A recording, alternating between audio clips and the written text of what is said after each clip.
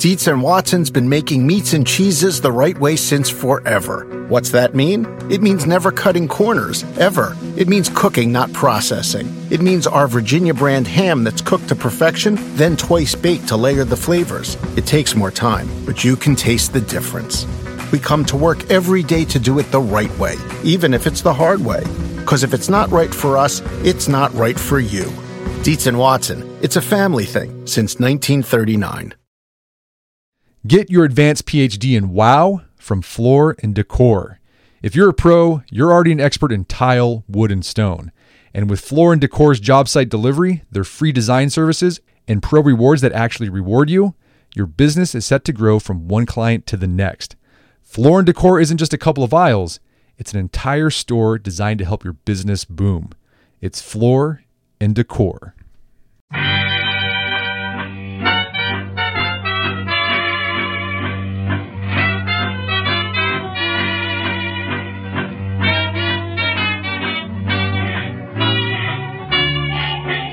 Brett McKay here, and welcome to another edition of the Art of Manliness podcast. If you're like a lot of people, engaging in small talk can feel awkward and tedious. Consequently, you avoid it as much as you can. My guest today argues that if you want to get ahead both personally and professionally, you need to embrace these little exchanges. Her name is Debra Fine, and she's the author of the book, The Fine Art of Small Talk. And today on the show, Debra explains why small talk is actually a big deal and isn't just a waste of saliva. She then shares the biggest obstacles people have in engaging in small talk and the 2 mindset shifts you need to make to get over those obstacles. Debra and I then discuss specific tactics you can start using today to start conversations, keep them going, and end them gracefully. Lots of actionable advice that you can use immediately to improve your day-to-day life, so take notes. After the show's over, check out the show notes at aom.is/smalltalk. And just a quick heads up, Debra works from home, and her family just took in a little dog named Gizmo. And Gizmo makes a bit of an appearance in the middle of the show. Did her best to minimize him, but he's there. Just want to give you fair warning on it. Doesn't last for very long.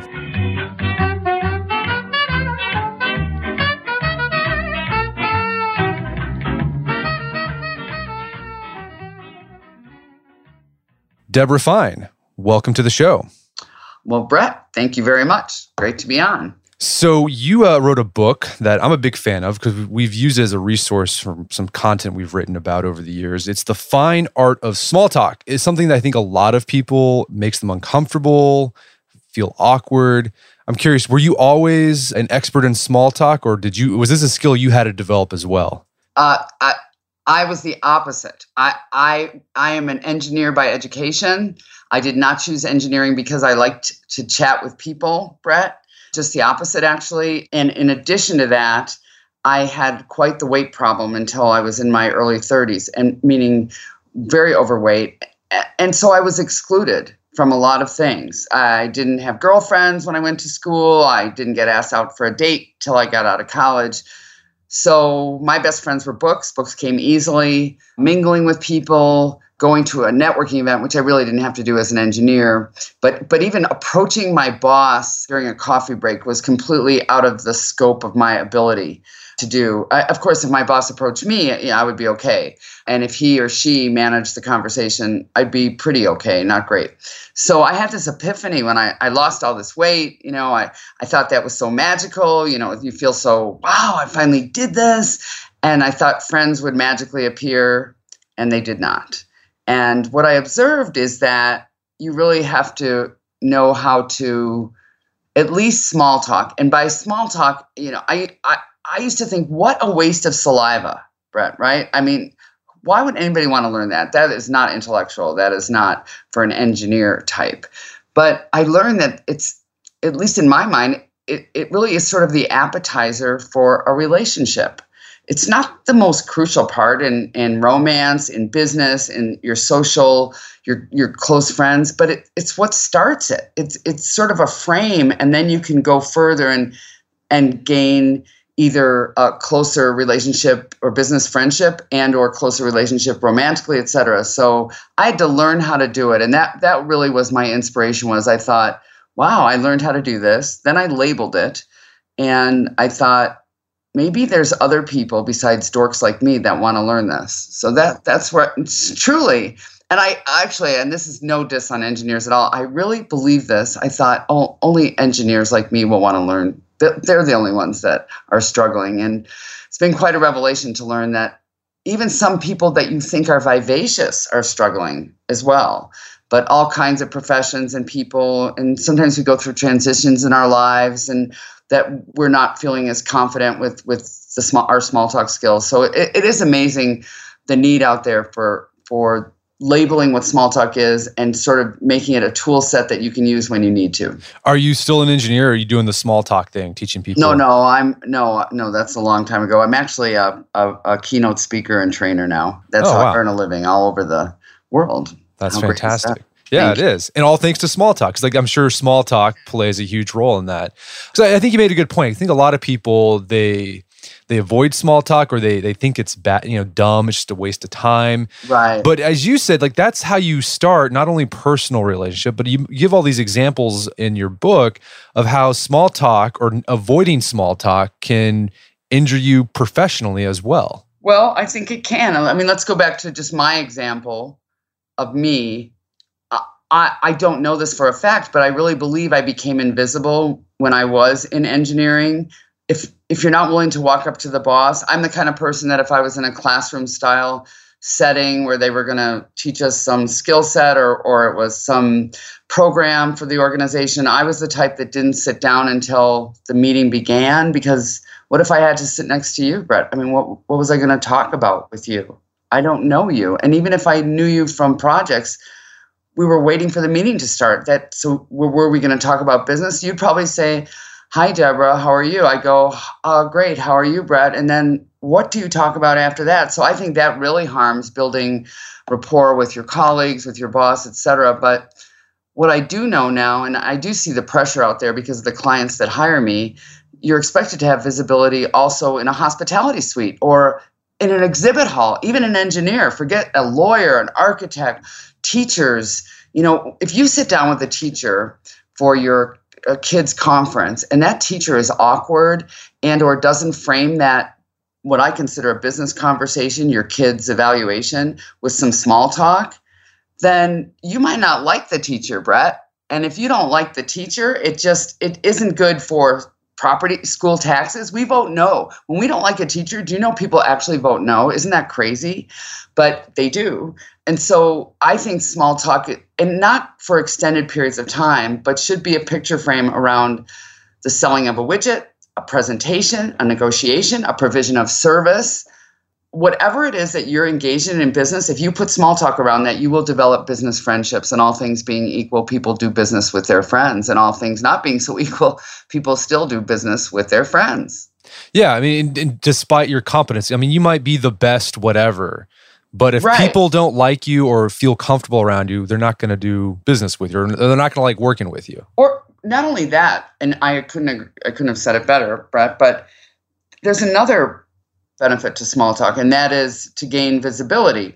So what I mean by that is, if you're not a confident networker and you went to, let's say, Stanford Law School and did great on your LSATs, and you are currently an attorney for a firm and they're looking at cutting back, who do you think they're going to cut back? The person bringing in the billable hours, what they call a rainmaker, or they're going to look at your GPA from law school and see you went to Stanford, so they're going to keep you on board.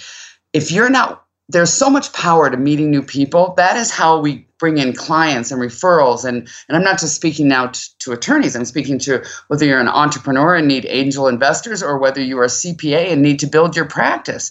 You can be the best CPA. And if you're not willing to go to after hours events and or civic opportunities or charities and meet new people so they get to find out about what you do, how are you going to build your practice? I'll use an anecdote in my personal life. My husband happens to be a periodontist, so we don't want to go into too many details except that that's a gum surgeon. But he'll tell you that when a patient comes into his office, he's seen a lot of bad dental work. So whether that be ortho, whether that be cavities, whatever, he doesn't do that. But he'll see bad work in people's mouths. And more often than not, the bad work that he sees in people's mouths come from dental practices that are big, that are successful.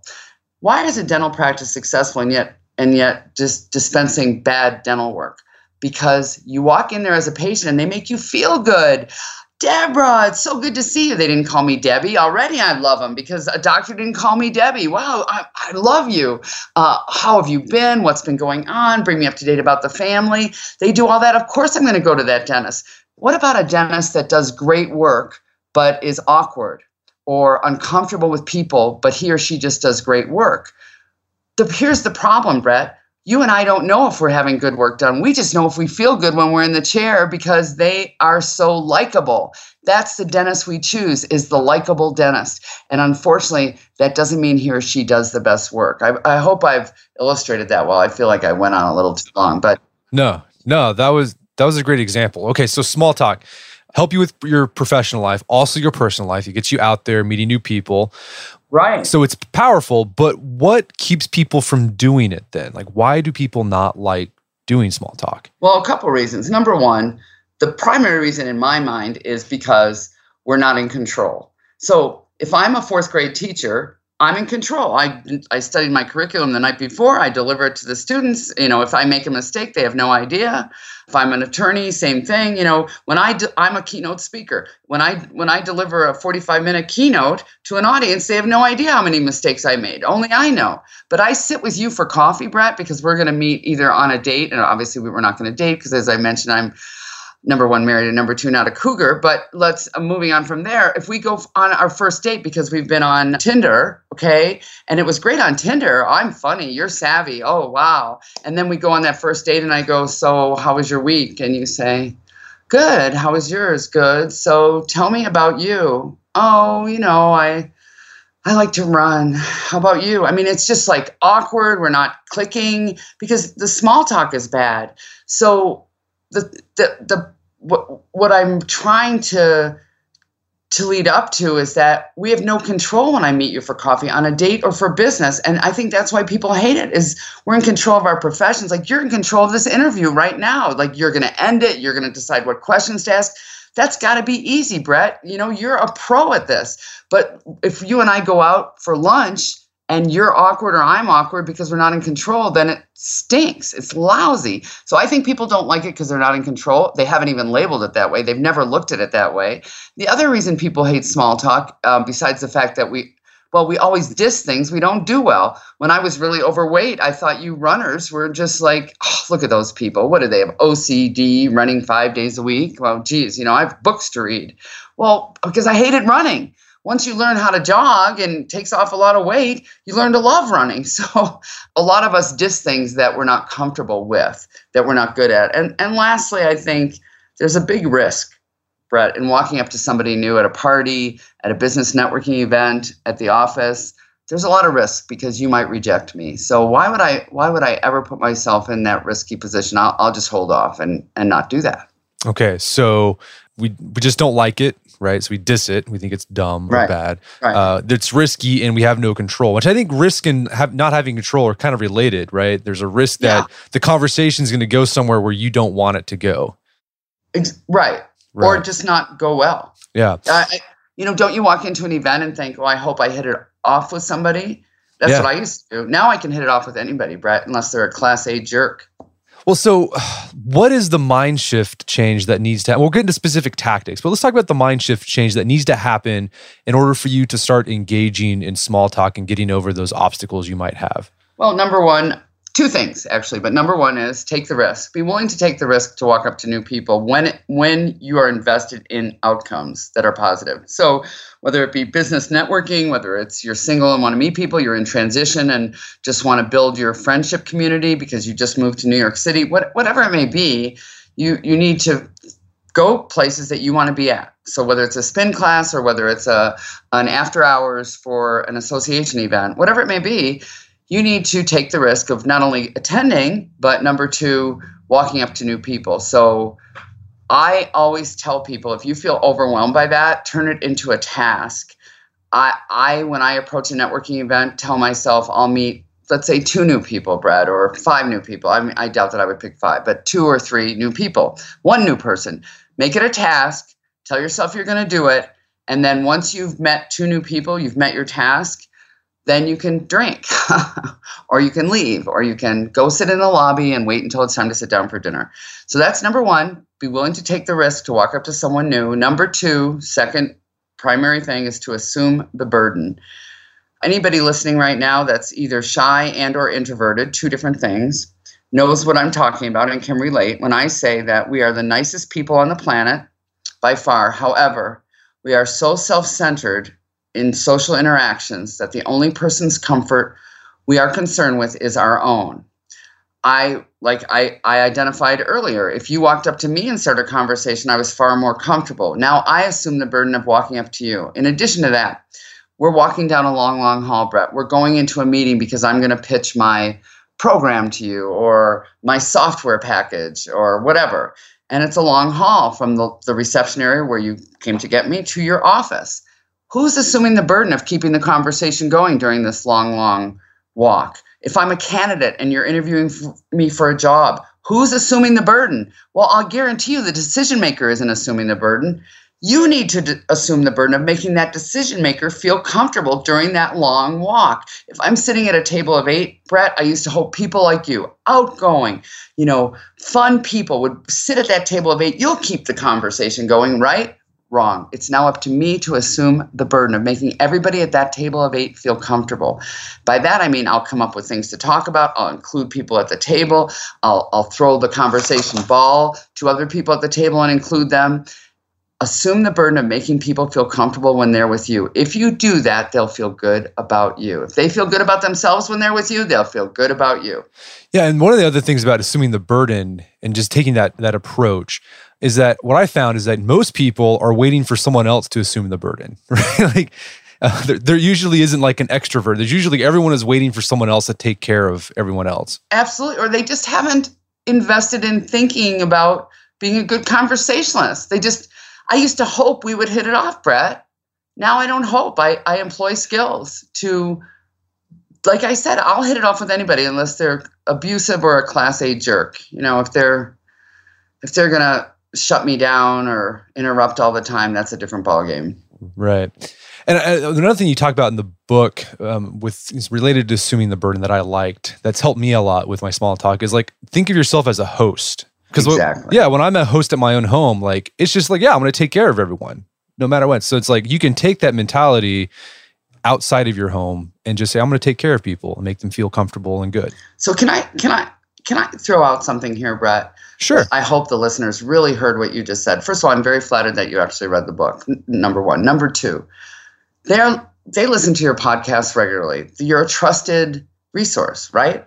And I don't know you, but you sound very confident, very comfortable, and you're not assertive. You are assertive. You're directing this, and you're so good at it. Well, thank you. And yet, I hope you're welcome. But I hope everyone is listening.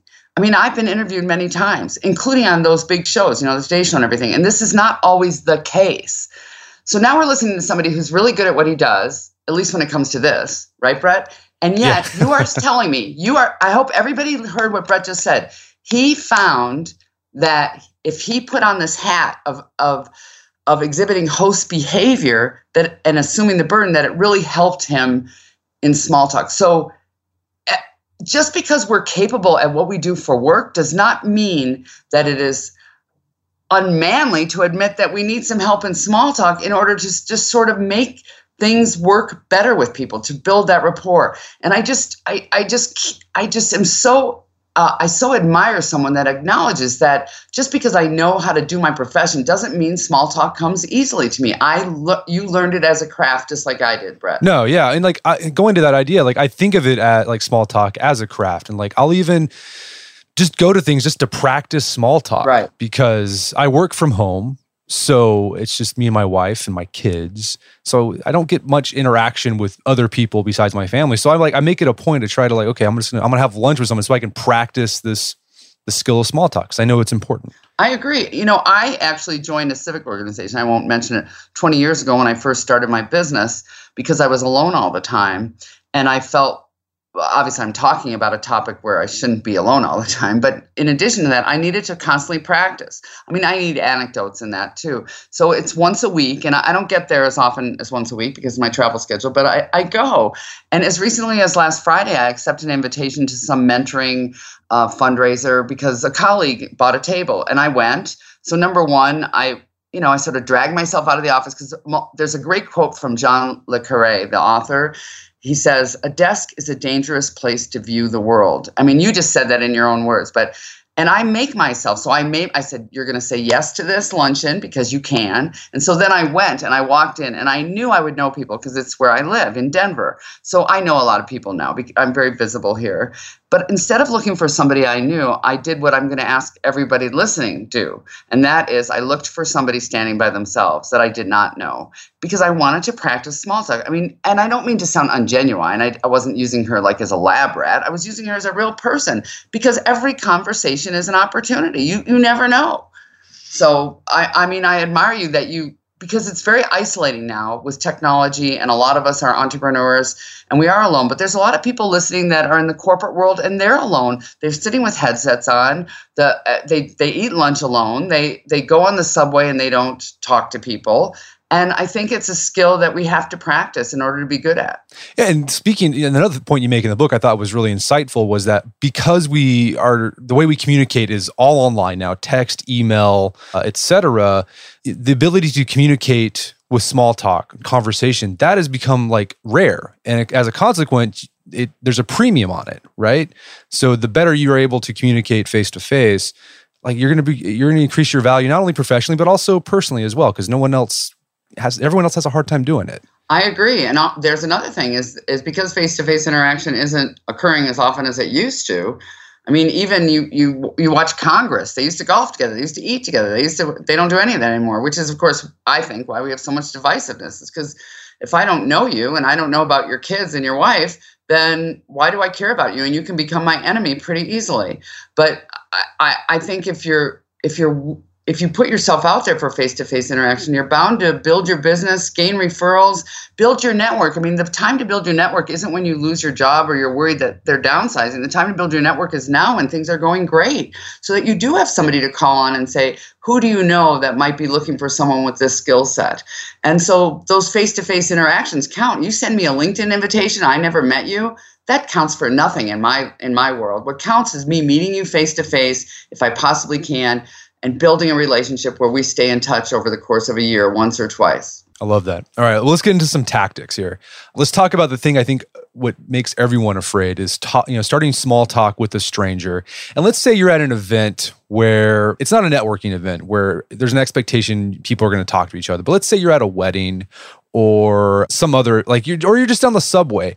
How do you know if someone is even willing to engage in small talk? Well, the key is to look for somebody approachable. So if I'm on the subway next to you and you're on your device, then I'm guessing you're unapproachable because you're engaged in another activity. Of course, a lot of people are pretending to be on their devices. We all know that, right? Okay, right. Whatever. That's a whole nother thing. But what I look for, the subway's a tough thing, Brett, because I mean, people do really wall off there. But if you weren't walled off, I'd say, are you from New York City or something like that, to somebody that was not with their head in a book or with headphones in their ears. But let's go back to a party or a wedding. I look for somebody standing by themselves who is not already engaged in another activity. I've had so much success with this, I could just go on and on. I mean, I've had to go to my husband's dental reunions at the University of Iowa. And when I go, I'm his second wife. I mean, he's my second husband for whatever that's worth. But so his first wife was with him when he went to the University of Iowa and became a periodontist. So I don't want to have these reunions to walk around with Steve and have him go, yeah, no, this is Debra, it's not blah, blah. That's just a waste of saliva. So I always say during the mingling time, Steve, you do your thing, I'll do my thing. And I look around the room and I look for somebody standing by themselves. It has never backfired because I'll just walk up to them and say, what's your connection to this? Are you were you a dental student here? Are you a spouse, a partner, a kid, or whatever? And that launches the conversation. I do the same thing at weddings. How are you connected to the bride or groom? I do it at baby showers. I do it when I go to one of my kids, like this weekend, one of my kids is graduating from grad school back east. So I will go back east, and I guarantee you what I will do at graduation is I'll walk up to other parents and say, tell me about your kid. Because first of all, because I know my son's not going to talk to me. He's going to be all worried about his friends and yada, yada. But I just put that hat on, like I'm going to talk to new people. And I look for somebody standing by themselves that seems approachable. A good place to do that is after services at church or synagogue. If you're in a volunteer organization, look for someone that's not already huddled in a group. That's the best person to talk to. And do you just go up and do you start off with that question, or do you introduce yourself? What's the best approach there? Well, I introduce myself first. Otherwise, it's just too shocking, obviously. Right. Unless, of course, Brett, sometimes we've met the person. We've met them in the office, but we've never talked to them, right? Right. They're at a holiday party. We've met them. They've been introduced as the woman that heads up IT now, and we shook their hand, but we've never – so then you don't have to introduce yourself. So you introduce yourself, and then the best way to launch a conversation, in my opinion, is to employ free information about occasion or location. So an example that I just cited was at a wedding, either they're wedding crashers, of course, I guess that's possible, or they're somehow connected to the bride or groom. So the free information is we're at the same occasion. How are you connected to the bride or groom? If I'm in a fundraiser, what got you involved in this charity? So somebody might say, I'm a guest. Oh, who's your guest? How are they involved? Or, I got involved in this charity because my mother had cancer. Okay, so you've launched a conversation. If I run the Boulder at the end of this month here in Colorado, and I'm standing at the start line waiting for our horn to go off for my section, I can turn to somebody next to me. The free information is we're at the same location, occasion. Is this the first time you've run the Boulder? So if I'm at a conference, I'll ask, is this your first time at this conference? Or what other conferences do you attend that benefit you? What did you think of the keynote speaker this morning? That's the free information I have. Here's a real easy one. If I'm in Cincinnati, Ohio, I'll say to somebody next to me, are you from Cincinnati? Because they either are or they're not. If they're from there, I'll just say, I'm a visitor. What would you say the highlight, if I had time to be a tourist, that I should go visit? Or I'll say, have you ever lived somewhere else? If they say they're not from Cincinnati, I'll ask where they're from and what brought them there. That's free information. We're all in Cincinnati at that moment. Are you from Cincinnati? Gotcha. So that's the best way to do it. No, I think that's powerful. And in the book, you have some other great icebreakers, openers you can use for whatever situation, whether it's personal or business. So I encourage everyone to check that out there. But what do you do? I think a lot of people, they don't have a problem starting a conversation, but there's some people who okay, I got the conversation going. How do I keep it going? Because they're afraid of those lulls or those silences. So what do you do to keep that conversation going? Well, I'm going to answer that question in 1 second. First, I'm going to throw out that whether you're an introvert or an extrovert, sometimes people just don't shut up. They're like that. Brett, well, let's play along with me for a second. I mean, we've never done this. Brett. Sure. I just met you. Let's see. So what do you do for a living, Brett? I run a website called The Art of Manliness and a podcast as well. And where are you from, Brett, originally? From Oklahoma City. Oh, yeah. So what you all witnessed, all you listeners, is an FBI agent at work. Did you hear? I mean, literally, like a batting cage, just hitting them over the head with question after question that aren't even related to one another. So, a lot of people will tell you, ask a lot of questions, show an interest. Well, you should definitely show a genuine interest in somebody, clearly. But if you want to keep a conversation going, don't pepper people with questions that are all over the board. So the best way I know to start a conversation is, so let's go back. If you don't, do you mind playing with me? No, let's do it. Yeah. Okay. I think this is really useful. So let's pretend it was appropriate for me to say, if we're in a professional setting and we're at a networking event, I can say to you, so tell me about your work. So you tell me that you own this business and there's, right? Yeah. The way you answered. Right. So what I should have said to you is, what's involved on a daily basis? Or how do you monetize that? Or tell me how you came up with that. Or what's the greatest challenge of doing that as an entrepreneur? Anything to stay on topic. It's what I call in the book, and I call it in real life, digging in deeper. Digging in deeper is staying on the same topic. When I walk in the house tonight, because I'm booked this afternoon, when I walk in the house tonight, my husband's going to say to me, well, probably, I'm guessing, how was your day, right? Isn't that what's going to happen all over America tonight? Like, that's what our spouses, partners, whatever. How was your day? Or where's dinner? No, he better not ask me that. Okay, so how was your day? So here's the deal. I'm not sure if Steve means that. we have been married a long time, and there's an NBA playoffs on right now. There's NHL playoffs. Like, that is his life. So when he says, "How was your day?" he might probably mean, Brett, hello. Right. That's what, So if he would like to indicate to me that he'd like to keep the conversation going, he needs to then say to me, "How was your day, Debra?" "Good." "So what'd you have on your plate today? Tell me about your work today," or something to indicate that he really means it. So when you say to somebody at a networking event, "How's the conference going for you?" and they say, "Great," say, "What was the highlight? What'd you enjoy the most? Or what was different than what you expected?" Something along those lines. So now I'm on a date, Brett. Okay, let's pretend again that I would be on a date. And I would say to you, who you're not dating either, hopefully, and I say, "So Brett, how was your week?" And you say, "Great, thanks. How was yours?" Well, Brett, tell me about projects you're working on. I've let you know I really want to know, how was your week, right? Right. So dig in deeper to keep the conversation going. Another great way to keep the conversation going is, I never walk into an event, a meeting with a client. If I was dating, I would definitely do the same.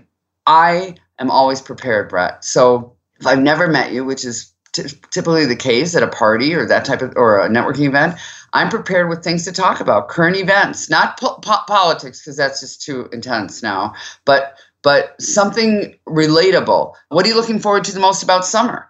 We're all going to experience summer, at least in North America we are, right? Okay. So, what are you looking forward to about summer? What are you most excited about now, Brett? So I'm prepared if I'm going to a charity event to ask certain things like that. If I've ever met you before, like it was very interesting what you did for me during our interview. And that is, you disclosed that you have a wife and kids. I didn't know that, because everybody, listen carefully. It is not cool to say to somebody, "Are you married?" Because what if they say no? Where are we headed in this conversation? How's this one? "Do you have any kids?" "No." Well, that's the end of that conversation. So let's move on to another way to start a conversation that keeps a conversation going. Okay. If I meet you at a party, Brett, I would never say to you, what do you do? Because what if you're in transition? What if you stay home with the kids? What if I don't know. I don't want to label people. I want to have a decent conversation with you that has nothing to do with work. So I would probably say to you, and I know I do this with people, I'll say, "What keeps you busy?" If I met you at a barbecue, I'd say, "What keeps you busy?" And then you'll tell me something. You'll tell me about the kids. You'll tell me about the work. You'll tell me something. Now, if I've met you and I know you work because you work for my company, we're at a networking situation, it's a business class, anything like that, or you have a name tag on that identifies that you're with, Wells Fargo, I will say to you, "Brett, what keeps you busy outside of your work?" I think it is one of the best ways to launch a conversation in a professional setting, because you're not talking about, but you'll get to the business. You don't have to talk about business right away. Certainly don't want to be one of those people that's identified as someone that only cares about a transaction or is only there to work the room. Instead, I'll say something like to you at a table of 8, "What keeps you busy outside of work?" Or I'll say, "What do you do for fun, Brett?" And you'll either introduce your kids at that point, or you'll talk about some fitness thing you're involved with, or that you're into film, and now we're launching a conversation that's real. And it can go, and it can go a lot of different places too. It can go a lot of different places, but I think I'll get to know you. And that's my real goal, is I want to get to know you, even if we only have 5 minutes, to get to know the real you, instead of saying, "Well, what do you do? Well, what do you do?" And then we're just sort of like, who cares? Another CPA. But if I get to know you, if I say, "What keeps you busy outside of work?" and I find out that you're into yoga, and I ask you how you got into it and how, what's the hardest pose, or you become more interesting to me. And if you're more interesting to me, I might be more willing to work with you. Gotcha. And I imagine during this time too, like, you're not just asking questions like, how do you get, like, you need to also provide, say things about yourself, because then, because it can, if you don't, it starts feeling like you're on Law and Order getting interrogated. Absolutely. So let's talk about that. 2 things. Number 1 is when someone asks you a question, play the conversation game. So if somebody says to you, "How's your day?" when you say "pretty good," you're not playing the conversation game. You're nowhere. As a matter of fact, this is a typical conversation. "How's your day?" "Pretty good." "How about you?" "Pretty good." Well, now we're still back to square zero. We have not progressed at all. So I'm always prepared when I want to talk to someone, when I want to connect with them, and I have the time. I mean, if I'm passing you down the hall, Brett, and I've got a deadline and I don't have time to chit chat, and you say, "Debra, how was your weekend?" I'll say pretty good and I hope yours was good too, and I'll keep walking, Brett. Okay? Because, as Larry David on Curb Your Enthusiasm, any fans out there, he has an expression he coined that I love. He is opposed to the stop and chat. Just because we're passing each other in the hall does not mean I'm required to stop and chat with you, Brett, nor are you required to stop and chat with me on elevators, at the hostess stand, etc. But when I'm at a networking event or I go on a date and you say, "How was your week, Debra?" I better have a sentence ready.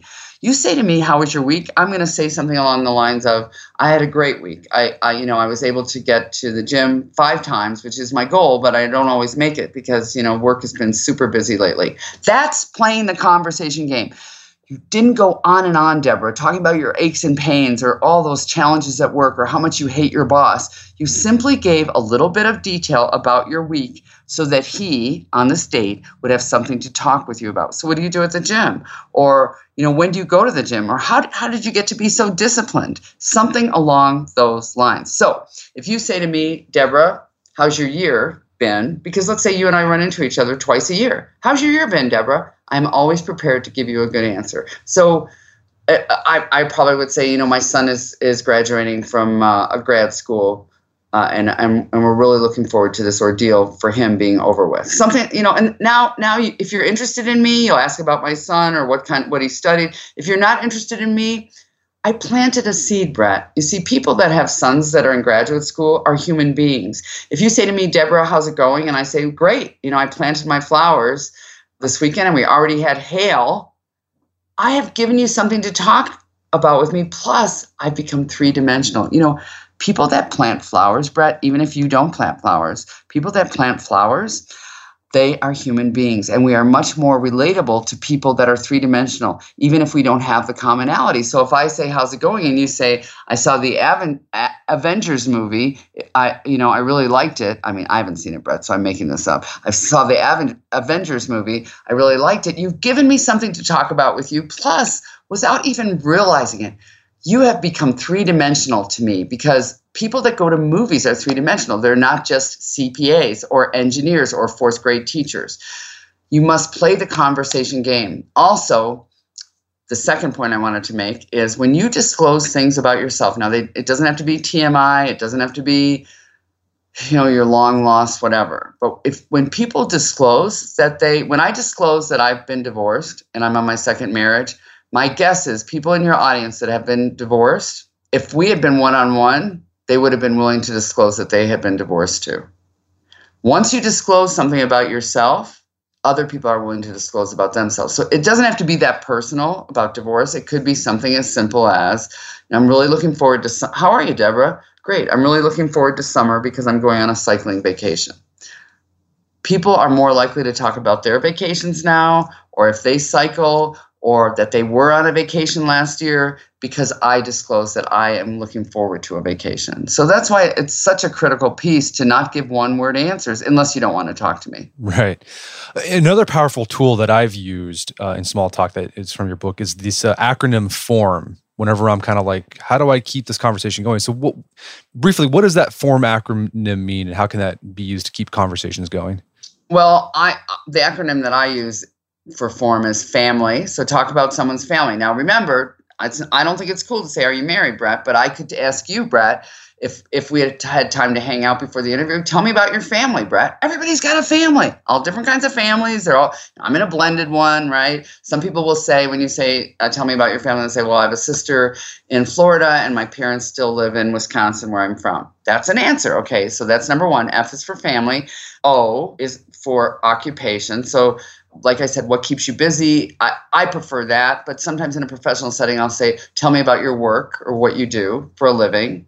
I don't know if you caught this. I did not say to you, when we were play acting, I did not say, "What do you do?" Because it's almost so lame these days. So right. I said, "What do you do for a living?" Because what do you do? Well, some people have gotten sarcastic with me and said, "Well, what do you mean, what do I do?"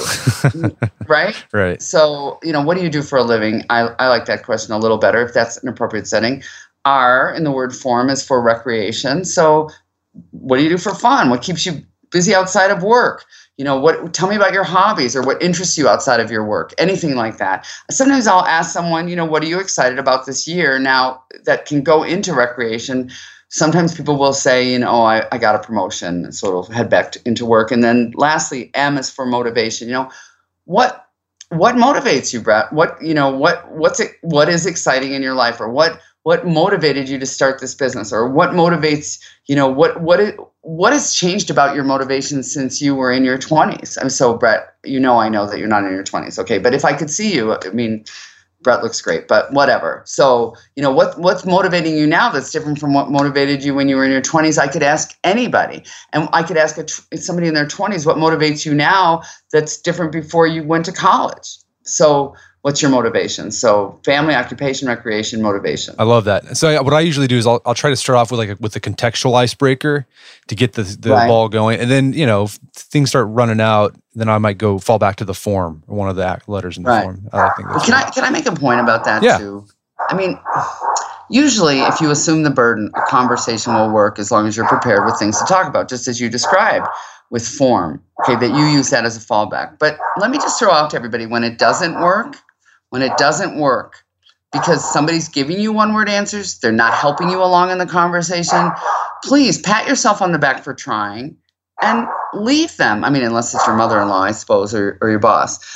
Not everyone is willing to have a conversation with you. If you approach me at an event and I'm a networker who works rooms, I see your name tag, Brett, and I'm there to sell software to attorneys, and I recognize immediately that you're not an attorney and don't represent a law firm, then I'm not going to, if I'm one of those people that's the shallow person, no matter what icebreaker you use, it's not going to work, because I've decided based on your name tag that I don't want to talk to you. So I'm going to give you one-word answers, and I'm not going to help you along in the conversation. So I want everybody listening to have the confidence to know that your icebreaker, there is no perfect line.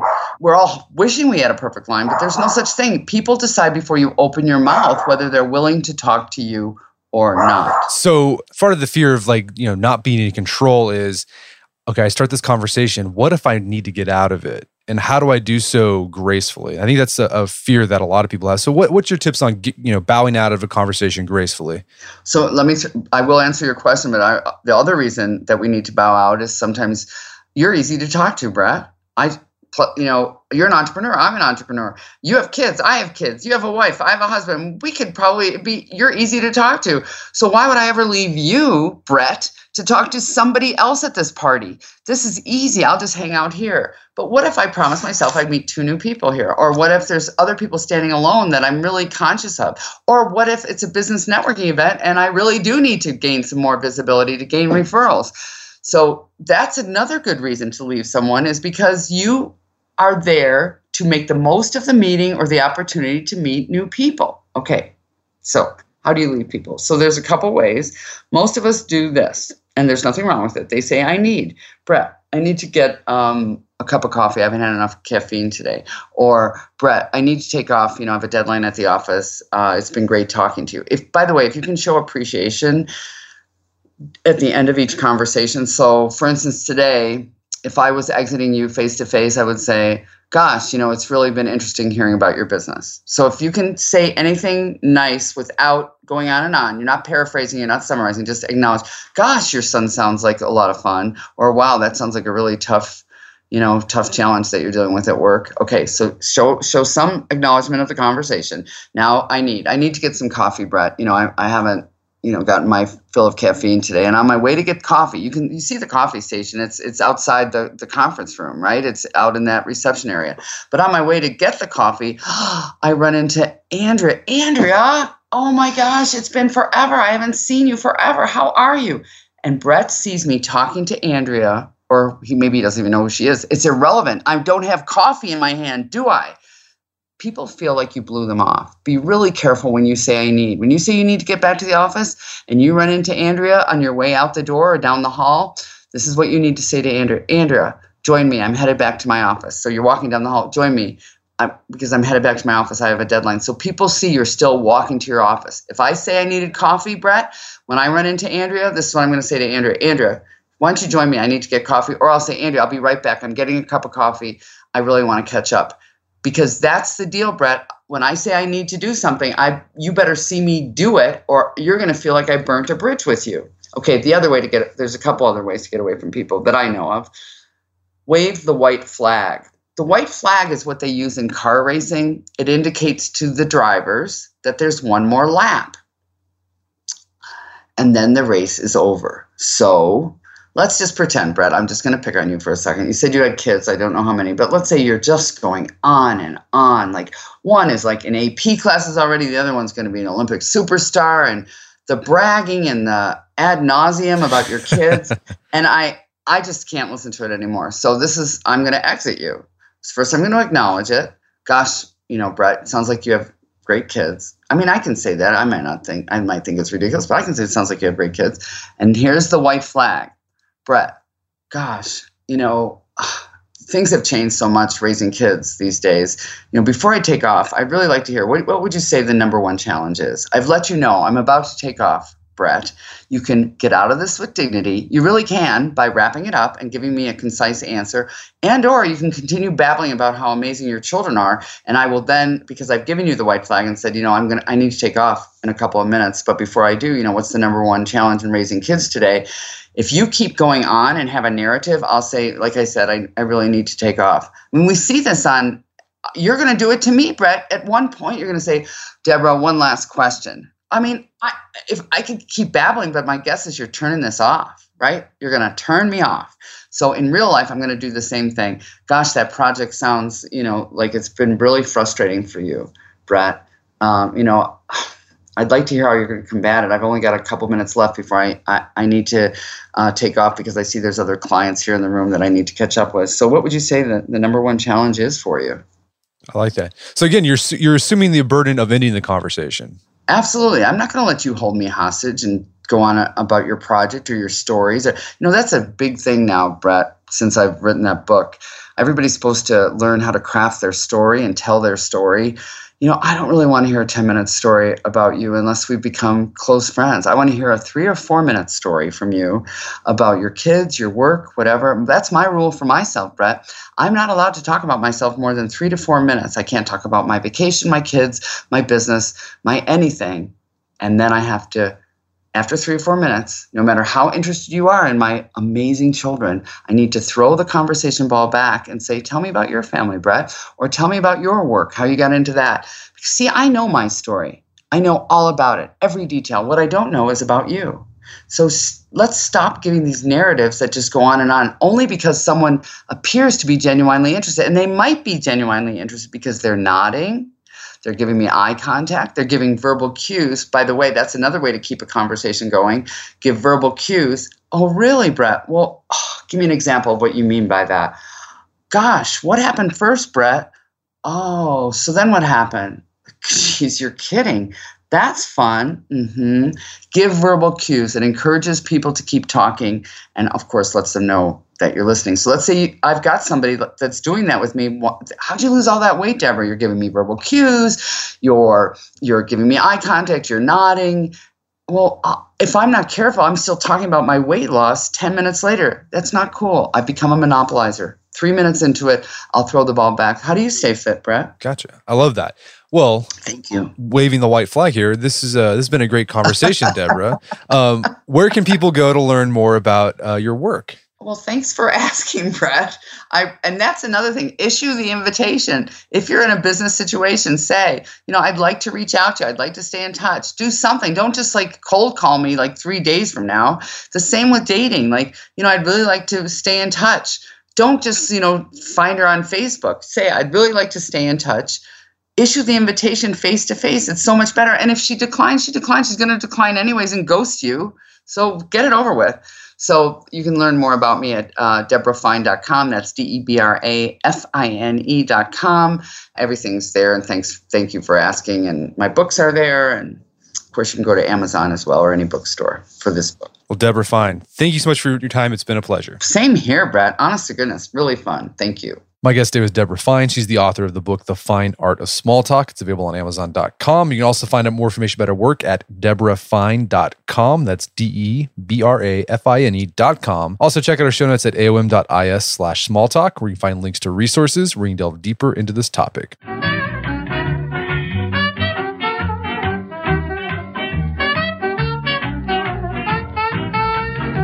Well, that wraps up another edition of the Art of Manliness podcast. For more manly tips and advice, make sure to check out the Art of Manliness website at artofmanliness.com. And if you enjoy the show, have gotten something out of it, I'd appreciate if you take 1 minute to give us a review on iTunes or Stitcher. It helps out a lot. As always, thank you for your continued support. Until next time, this is Brett McKay telling you to stay manly.